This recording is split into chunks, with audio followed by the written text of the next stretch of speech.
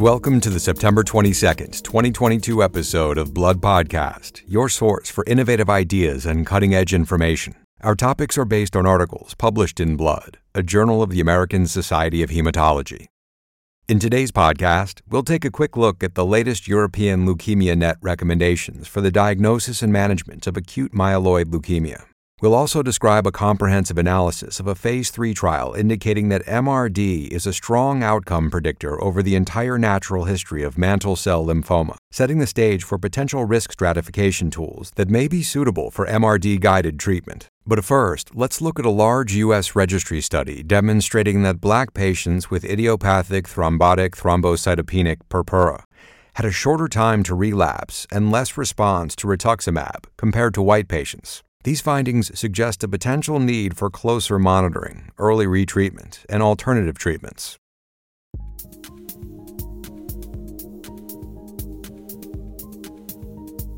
The first research article, entitled Race, Rituximab, and Relapse in TTP, is from Shruti Chaturvedi of Johns Hopkins University in Baltimore, Maryland, and co-authors for the United States Thrombotic Microangiopathies Consortium. Immune-mediated thrombotic thrombocytopenia purpura, or ITTP, is a rare, life-threatening hematologic disorder characterized by thrombocytopenia, microangiopathic hemolytic anemia, and end-organ ischemia. ITTP is caused by an autoantibody-mediated deficiency of ADAMTS13, an enzyme that plays an important role in regulating the function of von Willebrand factor.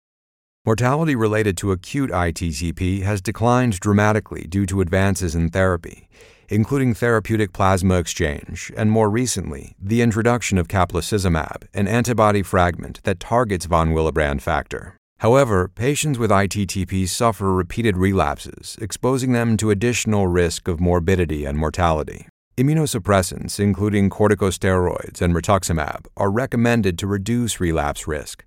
However, much of the evidence supporting their use comes from observational data and smaller clinical studies. In the United States, the demographics of the disease are unique, with Black patients significantly overrepresented in ITTP cohorts. Yet there have been few studies looking at potential racial disparities in outcome. Now, Chaturvedi and co-authors present analyses of racial differences in survival and relapse, using the United States Thrombotic Microangiopathy Consortium ITTP registry. Their analysis included patients with confirmed ITTP treated at 15 participating registry sites for episodes that occurred between 1995 and 2020. The outcomes studied were death associated with acute ITTP and relapse-free survival. Patients had to have either ADAMTS13 activity less than 10%, ADAMTS13 activity less than 20% with an inhibitor or antibody, or, for patients with a first episode prior to the availability of the ADAMTS13 assay in 2006, a relapse with documented ADAMTS13 deficiency. 645 registry patients met the study inclusion criteria, with 1,049 documented ITTP episodes among them. Mortality due to acute disease did not differ by race in this study. The rate of death associated with acute ITTP was 3.3% overall, 3.2% in Black patients, and 3.7% in white patients. However, race was linked to relapse-free survival, including some findings that investigators said were unanticipated. Relapses occurred in 34% of patients, including 40% of Black patients and 26% of white patients. In a multivariate model, Black race came out as the strongest predictor of relapse. Black race was associated with shorter relapse-free survival versus white race, with a hazard ratio of 1.60, a 95% confidence interval of 1.16 to 2.21, and a p-value of 0.0039. Investigators looked more closely at relapse-free survival by race and treatment type, rituximab or corticosteroids. Unexpectedly, a lack of improvement in relapse-free survival was seen among Black patients receiving rituximab. White patients achieved significant benefit from rituximab plus corticosteroids versus corticosteroids alone, with a hazard ratio of 0.37 and a p-value of 0.0044. But in Black patients, the hazard ratio was 0.96 and the p-value 0.81. Among those patients with de novo ITTP, Black patients had shorter relapse-free survival versus white patients, regardless of treatment received. In patients with relapsed ITTP, rituximab improved relapse-free survival significantly in white patients, but not in Black patients. It remains unclear whether factors such as access to care may be contributing to these observed racial disparities. However, the proportion of episodes treated with rituximab was not significantly different, and in fact was numerically higher among Black patients, at 51% versus 47% for white patients. There was also no significant difference in the proportion of patients treated with preemptive immunosuppressive therapy. 1.8% of Black patients, 1.1% of white patients, and 2.3% of patients of other or unknown race.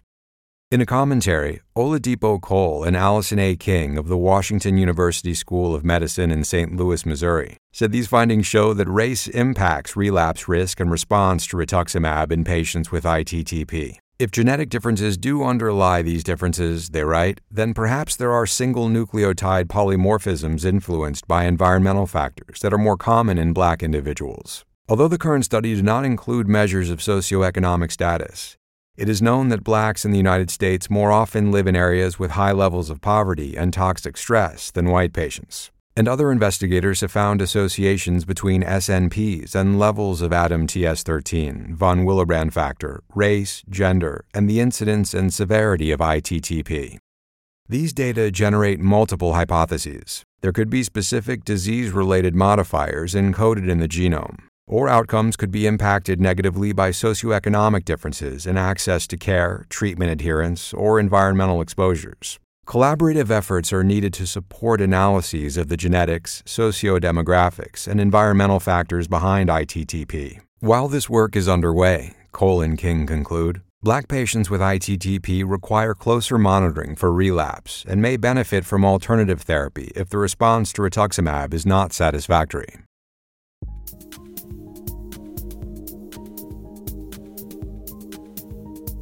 Let's turn our attention to the new AML guidelines titled Diagnosis and Management of Acute Myeloid Leukemia in Adults, 2022 Recommendations from an International Expert Panel on behalf of the European Leukemia Net. The first author is Hartmut Donner of Ulm University Hospital in Ulm, Germany. The 2010 and 2017 editions of the ELN recommendations for AML diagnosis and treatment are widely utilized by clinicians and investigators. Substantial advances have transpired since 2017, from better AML disease classification, improved understanding of the molecular pathogenesis of AML, and also the development of several new therapies, including drugs that target FLT3, IDH1, IDH2, and BCL2. The 2022 ELN update published in Blood is authored by an international panel of recognized experts in AML research and clinical management. This report details the latest advances, updates to the guidelines, and the implications of those updates for patient care and clinical trials. We'll go over a few highlights in this podcast. Of note, therapy-related AML is no longer considered a distinct disease entity. Likewise, the category of myelodysplasia-related changes, or AML-MRC, has been removed. The recommendations state that genetic characteristics are more relevant than clinical history when it comes to AML disease classification. As such, exposure to prior therapy and prior history of MDS or MDS/MPN are used as diagnostic qualifiers for disease entities defined by their genetic profile.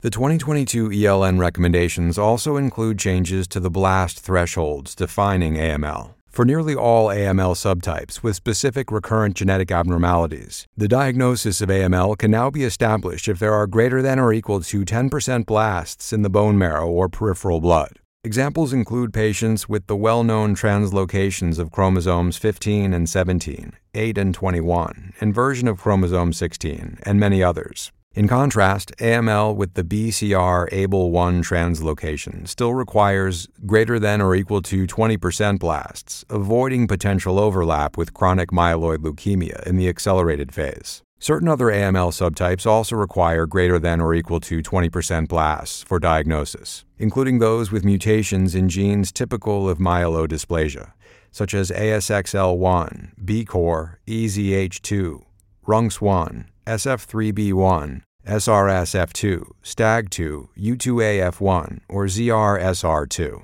In addition, a new category recognizes cases that straddle the fence between MDS and AML. This includes cases of MDS/AML in association with defined genomic abnormalities that have 10 to 19% blasts in the bone marrow or blood. As before, the new guidelines have updated discussions of optimal therapies for induction, consolidation, stem cell transplantation, and relapsed disease for patients with various subtypes of AML. The induction therapy section incorporates discussion of alternatives to anthracyclines and cytarabine, the use of midostaurin and gemtuzumab ozagamicin in patients with FLT3 mutant AML and CD33 antigen-positive AML, respectively, and the emergence of CPX-351 as a new option for patients with AML related to previous therapy. The consolidation therapy section weighs the relative benefit of consecutive administration over alternate day administration of cytarabine, as well as equivocal data for high-dose cytarabine that argues against its clinical use. Under maintenance therapy, the panel acknowledges approval of oral azacitidine and discusses limitations to the generalizability of the data. Also discussed briefly is the continued use of midostaurin following its use in induction and consolidation. Allogeneic HCT is discussed in detail, as is the approach to patients with relapsed or refractory AML, who may be candidates for treatment with inhibitors of IDH1 or 2 or FLT3, and whenever possible, clinical trials of emerging agents such as menin inhibitors, epigenetically targeted therapies, and immunotherapeutic approaches. The 2022 ELN guidelines also extensively discussed the value of minimal residual disease, or MRD, testing on decision-making. According to the panel, MRD estimates provide critical prognostic insights, but remain imperfect. Not all MRD-positive patients will relapse, and conversely, not all MRD-negative patients avoid relapse. Thus, the authors write, a negative MRD test result may not indicate complete disease eradication, but refers to disease below the MRD test threshold in the tested sample. The panel also states that detectable MRD prior to transplant is a predictor of unfavorable outcomes after transplant. However, there is currently no evidence demonstrating a benefit of additional intensive chemotherapy prior to transplant among MRD-positive patients in first complete remission. MRD is also discussed under indications for allogeneic hematopoietic cell transplantation. In patients with favorable risk AML, the ELN guidelines say allogeneic HCT in first remission is usually not recommended, with the exception of patients who have inadequate clearance of MRD. By contrast, allogeneic HCT is recommended in adverse risk AML, and for most cases of intermediate risk AML, though guidelines say that a number of centers are currently relying on MRD status to guide this decision-making process. Gary Schiller of David Geffen School of Medicine at UCLA contributed a commentary on the new guidelines. He points out that the new guidelines emphasize monitoring of measurable residual disease by real-time PCR at diagnosis and during follow-up in all patients with AML, regardless of risk. Schiller asks in his commentary, are tools available outside academic centers to make operational the author's preference for utilizing PCR for following patients in remission? And what interventions are available outside clinical investigation for managing residual disease? Despite progress, however, Dr. Schiller in his commentary points out the continued clinical challenges in disease classification and treatment. We continue to direct diagnosis and therapy at narrow slices of the disease, he concludes, defining a bewildering number of mutations, co-mutations, and other biologic factors, uncertain as to whether we have made a major long-term impact on AML as a whole.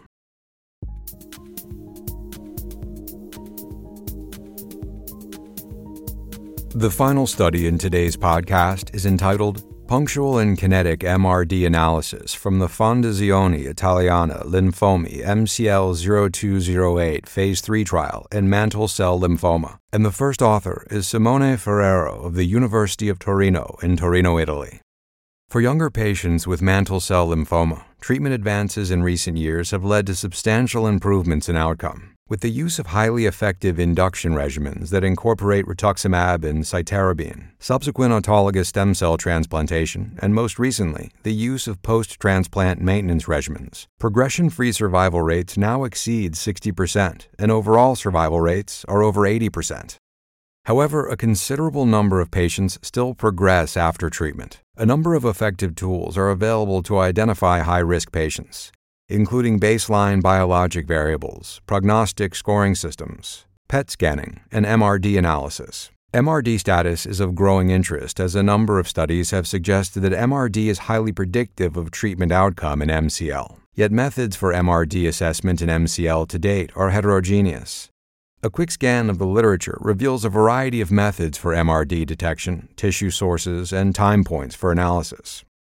The present study provides a very detailed picture of MRD assessment in MCL over time and by different methods. It's a biological sub-study of FILM-CL0208, a Phase 3 multi-center open-label randomized control trial that included 300 younger, fit patients with advanced stage MCL in Italy and Portugal. The clinical results of this study were published in 2021, showing that lenalidomide maintenance after ASCT improved progression-free survival, albeit with toxicity that was not negligible. Now, Ferrero and co-authors report on systematic monitoring of MRD in both peripheral blood and bone marrow in these patients. They used both simple nested PCR and the more standardized real-time quantitative PCR method, or RT-qPCR, and they looked at MRD over 10 rigorously fixed time points, including post-induction, post-consolidation, post-ASCT, every 6 months during the maintenance phase through month 24, and again during follow-up through month 36. A trackable molecular marker could be identified in 250 of the 300 patients, or 83%. 225 had enough diagnostic material to set a standard curve for RT-qPCR, and 184, or 82%, had an acceptable standard curve. MRD was, as expected, a powerful prognosticator in this study. The MRD analysis was most predictive starting at 6 months after ASCT. However, the authors were able to predict disease progression with greater certainty by looking at longitudinal data and changes in MRD status over time. Specifically, the risk of relapse gradually increased in patients with persistent bone marrow MRD positivity by RT-qPCR. The time to progression hazard ratio for patients who were persistently MRD positive following induction treatment was 1.5 with a p-value of 0.086. After ASCT, the time to progression, or TTP, hazard ratio was 1.81 with a p-value of 0.043. At 6 and 12 months after ASCT, the hazard ratios were 3.83 and 5.60 respectively, with a p-value less than 0.001 for both time points. As of this report, there were still too few events to perform any meaningful survival evaluations for the later MRD evaluation time points.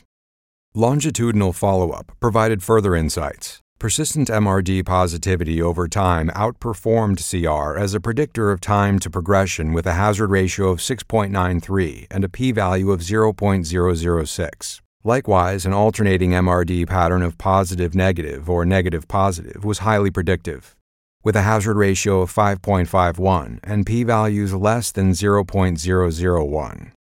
Bone marrow appeared to be superior to peripheral blood for single-time point analysis of MRD, according to authors, though peripheral blood was highly reliable at later time points. As peripheral blood analysis is easier to put into practice, they concluded that it might be the most appropriate source for MRD monitoring that is repeated over the long term. In an accompanying commentary, Piers Blomberry of the University of Melbourne and Chan Yan Shea of the University of Western Australia in Perth, Australia, said this comprehensive longitudinal analysis emphasizes that the predictive power of MRD is at its best when it's evaluated longitudinally across the course of the disease. While conventional allele-specific PCR is an established approach, they added, next-generation sequencing-based MRD assessment is increasingly being used and may result in the identification of a trackable molecular marker in a greater proportion of MCL patients. The findings of the present research paper are especially important, given that use of lenalidomide in the Phase 3 study was associated with substantial hematologic toxicity, infections, and secondary malignancies. With that in mind, MRD assessment could be especially relevant if it can predict which patients would derive the most benefit from continued and potentially toxic therapy. With the potential for further novel, widely applicable, and sensitive molecular MRD technologies in the future, as well as ongoing trials evaluating well-tolerated and effective agents such as Bruton's tyrosine kinase inhibitors. The authors concluded, MRD-guided therapy in MCL has the potential to allow de-escalation of therapy to deliver better outcomes for patients. You have been listening to the Blood Podcast. For a list of additional authors, as well as more detailed articles and commentaries on which this podcast is based, please go to bloodjournal.org. Be sure to join us next week for another episode. Thank you for listening.